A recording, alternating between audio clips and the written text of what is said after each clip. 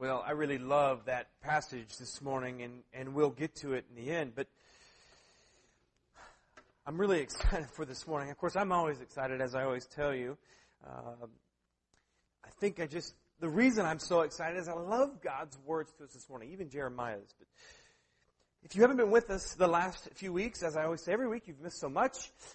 Starting in Advent, we went through the Advent season, and we talked about that Christ reveals himself in this little baby, born for all to come and visit, to see. But then we move into the Epiphany season. We are saying that the Christmas story is a continued story. And Epiphany is a continuation of Advent, or the Christmas story. And so Epiphany is a time where now Jesus in Advent was revealed to all the world as a baby, is now being revealed through Jesus. God is being revealed through Jesus to all people. And so we believe that God, through Jesus, is revealed in a real way. Thus we have our current series, Revealed. And if you haven't been with us over the last few weeks, what I would suggest is go online, catch up. I don't have time today to rehash everything that we've gone over the last 3 weeks. So catch up online, great place to do that. But I want to pose this question to you this morning. Have you ever thought about a time where you were doing something so right, only to find out minutes later you were so wrong? Any of you have been there? How many of you have been in this position where you thought you were doing something completely right, only to find out that what you thought you were doing right was absolutely wrong? I was thinking back to a time where Janelle and I were dating, and she lived in Illinois, and I was in Ohio, and she would come and visit on a weekend every once in a while. And so, we did what normal couples do when we were dating. We decided that we would mow the grass. We lived out in the country. I know this is kind of bizarre. We lived out in the country. At the time, we had some acreage that was great, and it took a couple hours to mow, and the grass was long, and my dad was at work, and I thought, well, this would be a great time to do a favor for my dad. So Janelle and I decided together that we would mow the grass. And so that evening, my dad, we mowed the grass, and we were really proud. We accomplished something together. It was great. Thought we did my dad a favor. He came home that night, and he's standing at the counter at the kitchen sink, and he's looking out the window. Now, this was beautiful. It looked off into the woods, and deer would come up and eat off apple trees. It was just a gorgeous little place. And he looked out the window, and he said, "What did you do to the grass?" And I looked at him, and I said, "Well, we mowed it. We mowed it." And he said, "You didn't mow it. He said, "You ruined it." Now, you have to understand, this is so uncharacteristic of my dad. He would never say anything like this. It was so bizarre. I was shocked when he said it.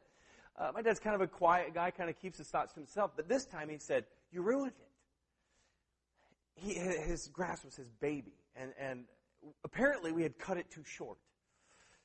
At this point, I realized that what we thought we were doing so right turned out to be so wrong. And quite frankly, I was really hurt that he thought I did a terrible job, that we did a terrible job.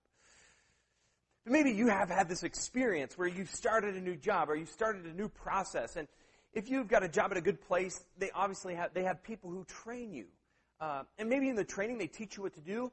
And over the time you think you're doing the right thing. But have you ever had your trainer come back to you and say at the end of the day, "You've totally messed this whole thing up. You've wasted so much time and so much money." Maybe you were a waiter or a waitress and starting out. They were teaching you how to listen and to write down the order. And maybe you thought you heard the client there say one thing, and you bring out the food and it's completely the wrong thing. Anybody experience that? Maybe it's your political persuasion. Maybe you think for years you've been so right about where you stand in politics, only for the debates over the last few weeks to prove you wrong. Many of you are saying, I don't know anymore. I think about kids often, since we have kids, but I think about teaching our kids. Often they think they're doing the right thing, and it often turns out so wrong. I was sharing a story with some friends the other day, and, I was thinking back to when we were teaching Carter how to potty train. And one of the things, we wanted our kid to be very kind and thoughtful of others. So we said, "Son, when you're done going to the bathroom, you need to put the seat down." And so he was about a year old, but he thought meant putting the seat down, that meant slamming it. And so, when Carter was going to the bathroom, was when he was done, you heard this loud bam, throughout the whole house. Well, one time Janelle was gone, and I was watching the kids. Imagine that. Everything goes wrong when I'm watching the kids. Carter went to the bathroom. I heard the slam of the seat, But accompanying that, I heard this loud scream, shrill, and cry all at once. And you can only imagine. Carter slammed himself in between the toilet seat and the toilet. He was just the right height. I felt so bad for him. And what he thought he was doing right by putting the seat down, apparently it was so wrong. That poor kid. I say all that to say that I think in the church, there comes a time where we think we are so right. That we have this church and Jesus thing down. But then Jesus comes along in Scripture, and he has a way of kind of just messing up the whole shebang and telling us, you've got it all wrong. Some of you, if you're not surprised by what Jesus has to say weekly, I don't know if we're reading the same story, but this week is one of those. And so I want you to turn to Luke with me, to Luke 4, and we're going to be in verse 22. Now, last week, we started in Luke 4:14, and we read to verse 21. I don't know why the lectionary split the passages. I think to maybe build some excitement and anticipation for this week. Usually I will read the whole passage together, but I want to leave off where we started last week. It says this: all spoke well of him and were amazed at the gracious words that came from his lips. Isn't this Joseph's son, they asked? Jesus said to them, surely you will quote this proverb to me, physician, heal yourself. And you will tell me, do here in your hometown what we have heard that you have did in Capernaum. Truly, I tell you, he continued, no prophet is accepted in his hometown. I assure you that there were many widows in Israel in Elijah's time, when the sky was shut for 3.5 years and there was a severe famine throughout the land. Yet Elijah was not sent to any of the Israelites, but to the widow in Zarephath, in the region of Sidon. And there were many in Israel with leprosy in the time of Elisha, the prophet. Yet not one of the Israelites was cleansed, only Naaman the Syrian. All the people in the synagogue were furious when they heard of this. They got up, they drove him out of town, took him to the brow of the hill on which the town was built in order to throw him off the cliff. Now, I love this part because Jesus, he is a smooth human being. And God, he says, but he walked right through the crowd and went on his way. I love that. I don't know why. I just envisioned it just, whatever, get out of my way. Here we go. So I love what Luke has to say to us today. If you had missed last week, here's what you missed. In the beginning of the passage, we connected these two ideas, Galilee and Spirit, together to say this, that God is doing a new thing. That Galilee literally means circle, and it was encircled by different nations and different people who didn't speak the same languages or serve the same gods. And so this Galilee area was kind of this progressive area. They had a disposition towards change. They loved new ideas and new thoughts. And so Jesus chose this very place to kindle his ministry, to start his ministry, Galilee. And we connected that thought with Spirit, that Spirit often takes us back to the beginning where we hear this word ruach, this breath of God, the breath of God that creates the world.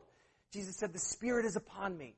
So the same Spirit, the breath that creates the world, is now in Jesus and his teaching. And we said this, that same Spirit is in the church today. It may not be evident at times, but it's supposed to be at least. And so Jesus, doing the new thing, sits down and he reads from the prophet Isaiah, and he says this, he says, the Spirit of the Lord is on me. I love this conditional statement, because he has anointed me to proclaim the good news to the poor. The Spirit is upon me because I am speaking and teaching and giving hope to the poor.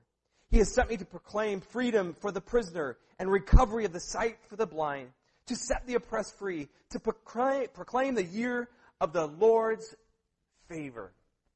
Gives a scroll to the guy and sits back down. I love it. But you have to hear it in light of the Jewish people. This language is taking them back to the Exodus and throughout years and years of history where they were the oppressed people. They were the slaves. They were the blind. They were this tiny, tiny, tiny country, these tiny, tiny people that really had no power, but yet God chose them over all.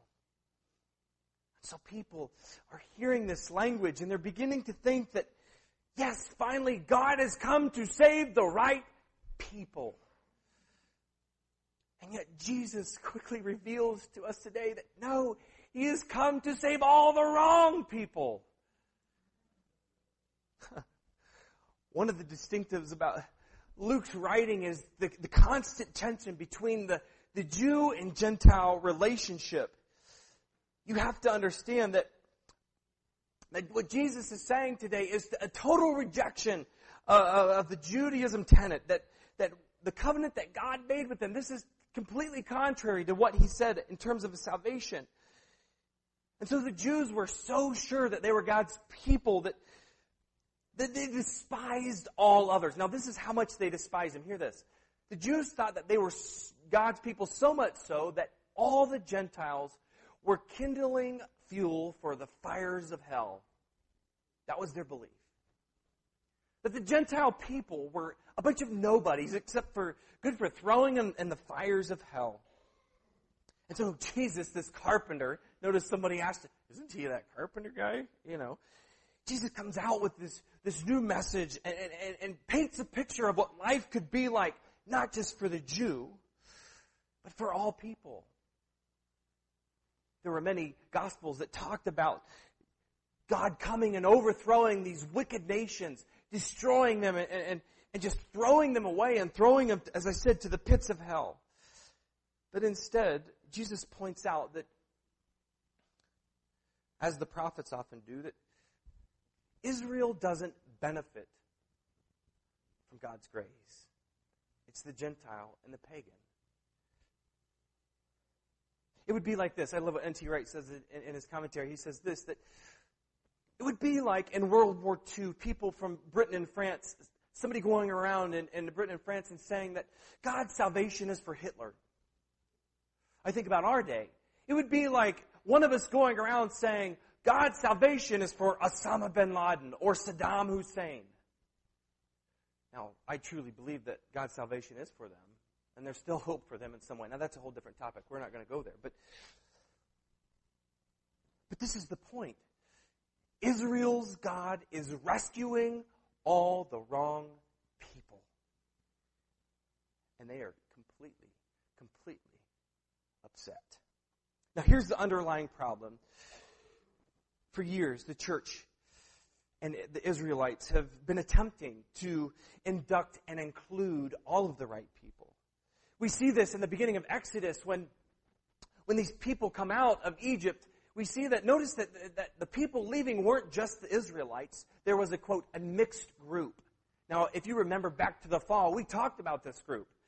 That in the camps, the people who were not the Israelites were the ones who were on the perimeter. They were kind of the mischief people. And we said that it was kind of the responsibility of the Israelites. They kind of left them out there. They never invested in them. They never loved them. They never accepted them as part of the community. But this was a mixed group heading out of the Exodus. But it's interesting, as they head out, they begin, the natural tendency is to shape some sort of community. The interesting thing is the Egyptians for years wanted to segregate the Egyptians from the Israelites, that they would never eat together, they'd never mix together. And so quickly we see that the Israelites kind of take, once again, that culture, that identity, and they assume that. And the key for them is membership. Who's in, who's out? Who are we going to include? Who are we not going to include? And so from the very beginning, we see that purity or priestly holiness is essential to that. That the Levitical law was a way that they kept themselves pure. And anybody who could not keep those laws, they weren't welcome. Because they posed a threat to the security of the community. But one of the other things that I love about God's covenant with His Israelite people is this, is that at the heart of His covenant, not only was it purity, but it was justice. So here are these two themes, purity, and justice. And so for them, following the Levitical law was a way that we kept purity within the community, but also that we, as God's people, have a responsibility to the widow, the foreigner, the oppressed, and the poor. You see that theme over and over and over again in the Scriptures. In fact, if you go on our website, you'll find that that is the verse that kind of drives our mission, as we are for the marginalized and the poor. But here's the problem. And this is what the prophets consistently talk to the Israelite people about. For them, purity takes priority over justice. For them, purity takes priority over justice. Over time, justice is sort of a secondary thing. But God says to his people in Deuteronomy, he says, you must not distort justice. Justice and only justice you shall pursue, so that you may live in the land God is giving you. But we see in Amos that they kind of make their living off the backs of the poor. That these religious festivals that they were having, they thought they were doing such wonderful things for God. Meanwhile, they were oppressing those who needed him the most. And so Moses in Deuteronomy begins to explain the exclusions for membership, or the inclusions for membership. Here's what he says. This is in Deuteronomy 23. No one who has been emasculated by crushing or cutting may enter the assembly of the Lord. No one born of a forbidden marriage, nor any of their descendants, may enter the assembly of the Lord, not even the 10th generation. No Ammonite or Moabite or any of their descendants may enter the assembly of the Lord, not even the 10th generation. For they did not come to meet you with bread and water on your way when you came out of Egypt. And they hired Balaam, son of Beor, for Pethor and Aram, to pronounce a curse on you. However, the Lord your God would not listen to Balaam, but turned the curse into a blessing for you, because the Lord your God loves you. Now, listen to this. Do not seek a treaty of friendship with them as long as you live. This is the law. Moses categorizes two people in particular. Two people that aren't welcome to be part of members of the community. Now hear this. Now if you don't like this language, talk to Moses about it. He's the one that wrote it. But Moses excludes those with distorted genitalia.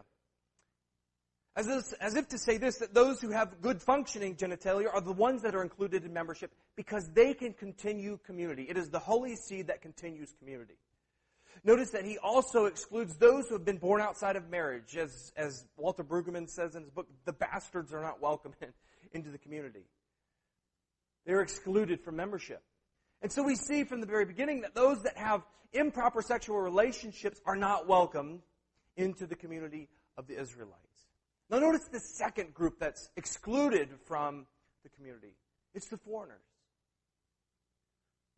It's the people that aren't Israelites, they're unwelcome to be part of God's community here. But listen to this. And this is just my thought. You don't have to like it, but I kind of do because I wrote it. But I think that God moves in different ways at different times with different people. That God starts out here, and he may appear as this God here, but as we move through history and as God reveals himself to his people, he begins to move in his people in a different way at a different time. And so what we may see with God and what we see in the laws back here may not be what we see in Jesus or in any of the prophets. And so I want you to listen to what Isaiah says, because Isaiah is writing to people who are coming out of Babylon. They're coming out of Babylon, and they're kind of having a recovery program as they move into Israel or back into the land. And they want to get it right. And so immediately, once again, they go to membership. But I want you to hear this, that God's community in Isaiah is being set now as one of inclusion rather than exclusion. So hear what Isaiah says. I know I'm reading a lot of scripture this morning, but this is so good, and I don't want you to miss it.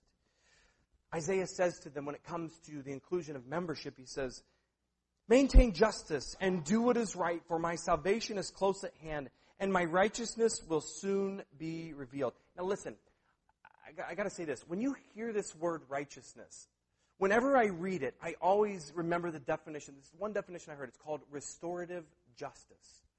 When you ever hear righteousness, think of God's restorative justice. So he says, salvation is close at hand, and righteousness will soon be revealed. Blessed is the one who does this, the person who holds it fast, who keeps the Sabbath without desecrating it, and keeps their hands from doing any evil. Now hear this. Let no foreigner who is bound to the Lord say, the Lord will surely exclude me from his people. And let no eunuch complain, I am only a dry tree. For this is what the Lord says, to the eunuchs who keep my Sabbath, who choose what pleases me and hold fast to my covenant, to them I will give them my temple and its walls, a memorial and a name. Better than the sons and daughters, I will give them an everlasting name that will endure forever. So here Moses is saying, the eunuchs, the ones who have distorted genitalia are no longer allowed to be part of the community, but then the prophet Isaiah comes and says, welcome eunuchs. Welcome to the party. This is God's favor for you. And then he says this. And foreigners who bind themselves to the Lord, to minister to him, to love the name of the Lord, and to be his servants, all who keep the Sabbath without desecrating it, and all who hold fast to my covenant. So now, Isaiah is welcoming the foreigner. God is uprooting exclusivism, and he is rebuilding a community of inclusivism. Notice that at the heart of what allows them to be included in the community is something that we discussed last week. Sabbath.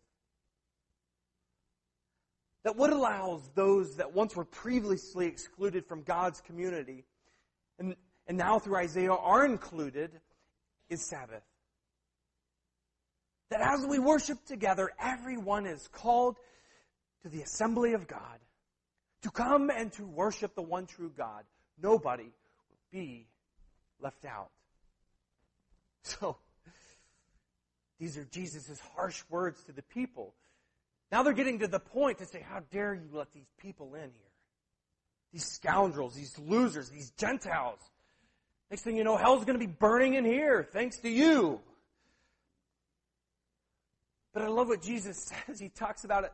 Elijah, who was sent to the woman with just a few sticks. We talked about this lady. The sermon was entitled, A Few Sticks. This lady's about to die.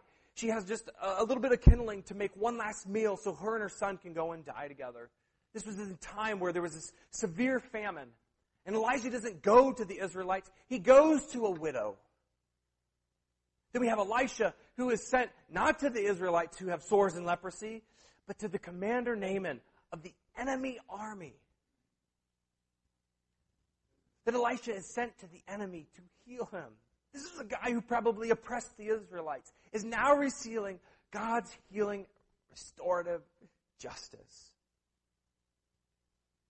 And so here's what I love. We can quickly read over the whole text without noticing this underlying tone that as he talks about the prophets, he talks about them being sent. There's this sentness to the text. And I love that the language, it says it was, they, in your text it would say it was sent. Now we connect these two words, and in the Greek it's pronounced empathy, which in the English sounds a lot like empathy. I love his thought that in sentness to the people that aren't God's people, these are the ones that are on the receiving end of God's empathy, his compassion, his love, and his justice. And these are the people that we would least expect. These are all the wrong people. And so that's why I love what Jessica read to us this morning from Jeremiah, that God today, I point you over the nations and kingdoms to uproot and to tear down, to destroy and to overthrow, to build and to plant. Jeremiah is proclaiming this to the Israelites. But Jesus is fulfilling this to all nations. What Jeremiah proclaims, Jesus is now doing amongst all people.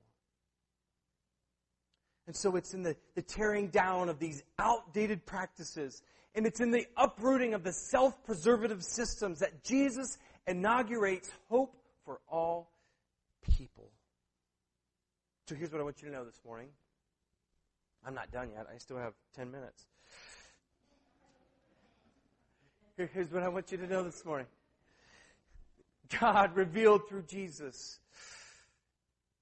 is an inclusive God, not an exclusive God. The kingdom of Jesus, revealed and offered to all people, is wholly complete, not something for just the elite. Jesus' salvation is not grudgingly limited, but altruistically limitless. I would say that many of us would say in theory that yes, Jesus' salvation is for all people, but we just don't like what it looks like in the church. We just don't. It's interesting, Janelle and I were driving the other day. I'm going somewhere with this. Janelle and I were driving the other day, and she said, why is it that Nazarene churches are small? Why do we not have any mega Nazarene churches? We do. They're just not in America. It's a good question. And I had two thoughts to that. Now, you may disagree with this. That's okay to be wrong.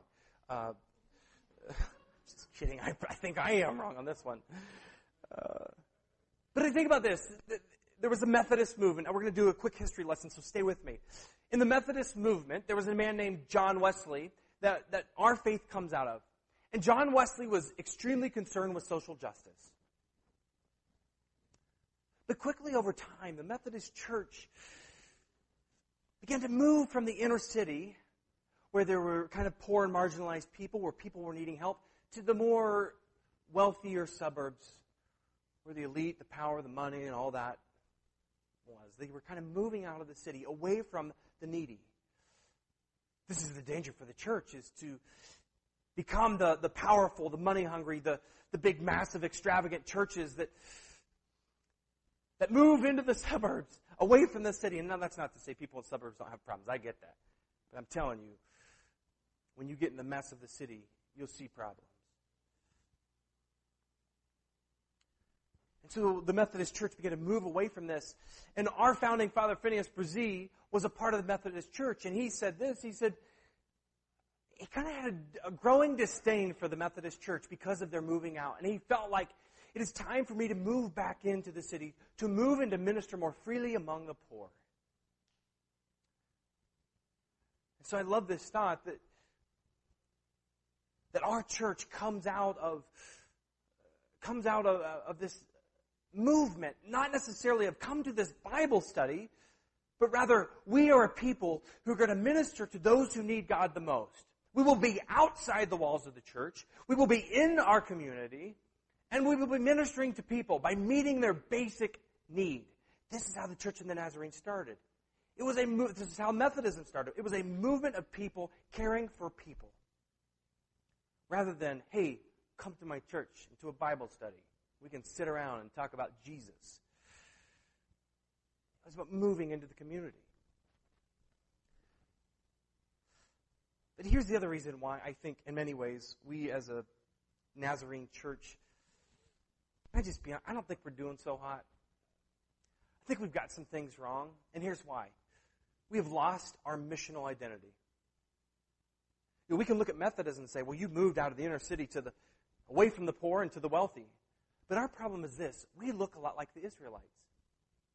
Here, our identity is rooted in justice, but for many of us, it's also rooted in purity.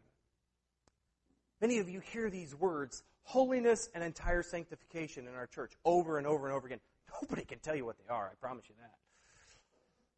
But we claim to be holy. We claim to be sanctified. But the problem is, over the years, the church has moved from caring to the poor to an identity of social conservatism. Here's what I mean. That for me, growing up in the church, we were defined not so much by what we did, but by what we didn't do. We didn't smoke, we didn't drink, we didn't go to parties, we didn't wear makeup, we didn't wear, revealing clothing. We didn't do any of those things. And somehow, as we followed this checklist of rules, somehow that made us holy. Somehow that was the essential root of holiness or sanctification. That as long as I don't do these things, then I'm good with God. And so really the movement, and I'm not blaming holiness and sanctification, but I kind of am. We've become so focused on purity that we are excluding ourselves and other people. And here's what I mean. We are so focused on our own purity that we don't want to be around the wrong people. We are afraid to be around the wrong people. Now listen, there were some of you, you've had addictions with alcohol. You should not be in a bar with people. But there are some of us who would say that God is moving in our community and in the midst of places that none of us would ever go to. So my question is, if God is there, why aren't we?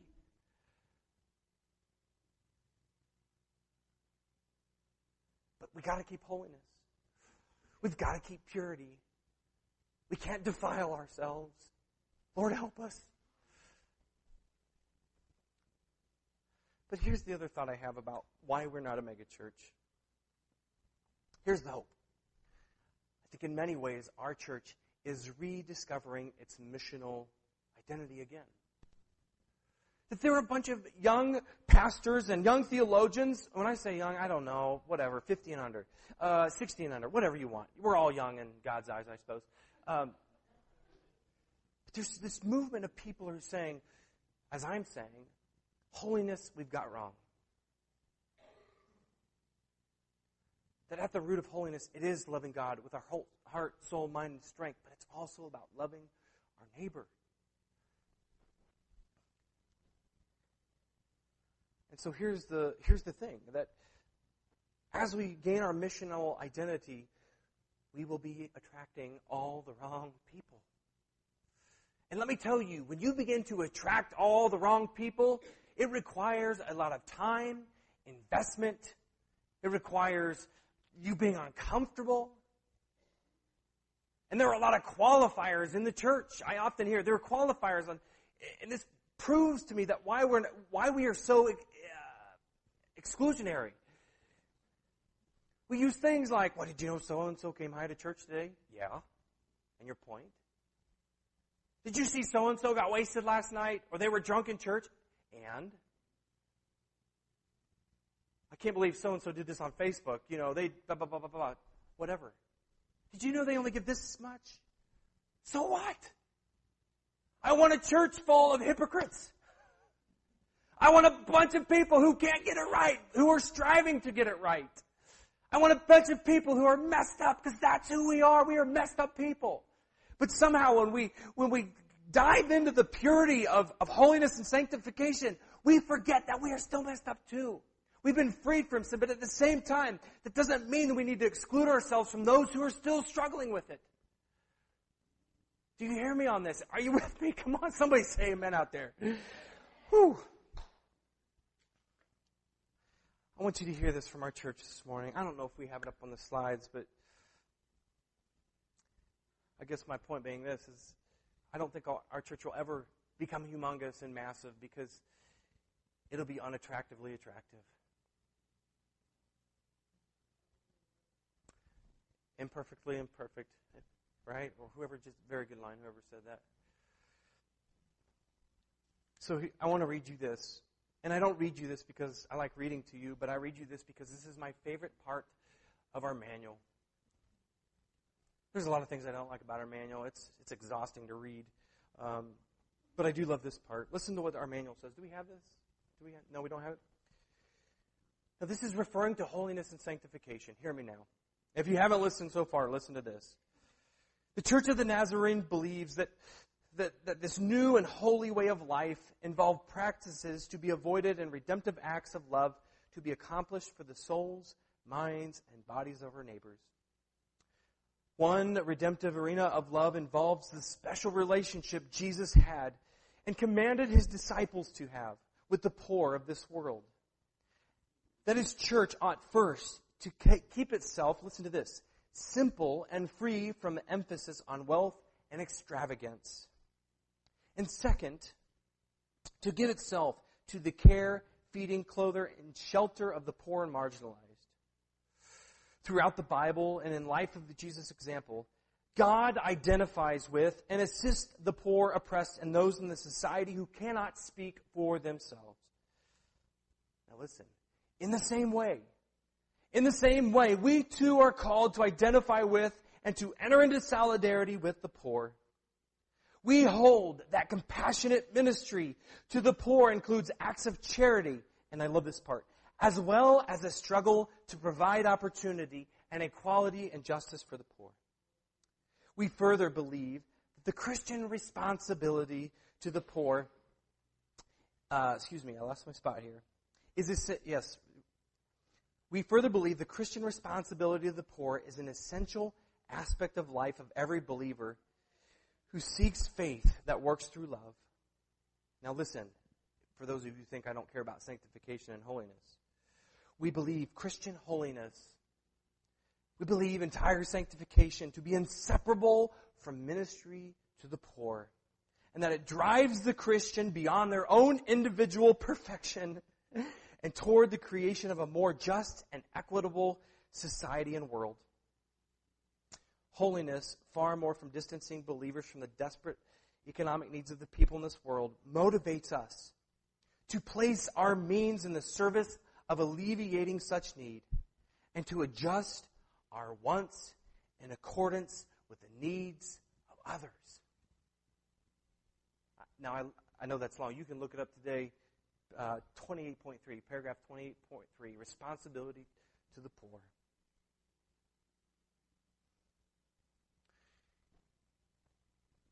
I say all this, I share all this with you to say this. As a community of hope, as God's people, we are to be an inclusive people. That as God's people, we not only strive for purity, but we also strive for justice. Israel's God came to save all the wrong people. And guess what? You are all the wrong people. I am all the wrong people. Everybody out there, they're all the wrong people. So I leave you with this question. Who are all the wrong people in your life? If you can answer that question, that's where your mission starts. Who are all the wrong people? That's where you are sent. And God's empathy, your empathy, compassion, love, and restorative justice are given to those who need it. This is the word of the Lord. May God's grace and peace dwell within you richly. Amen. Amen.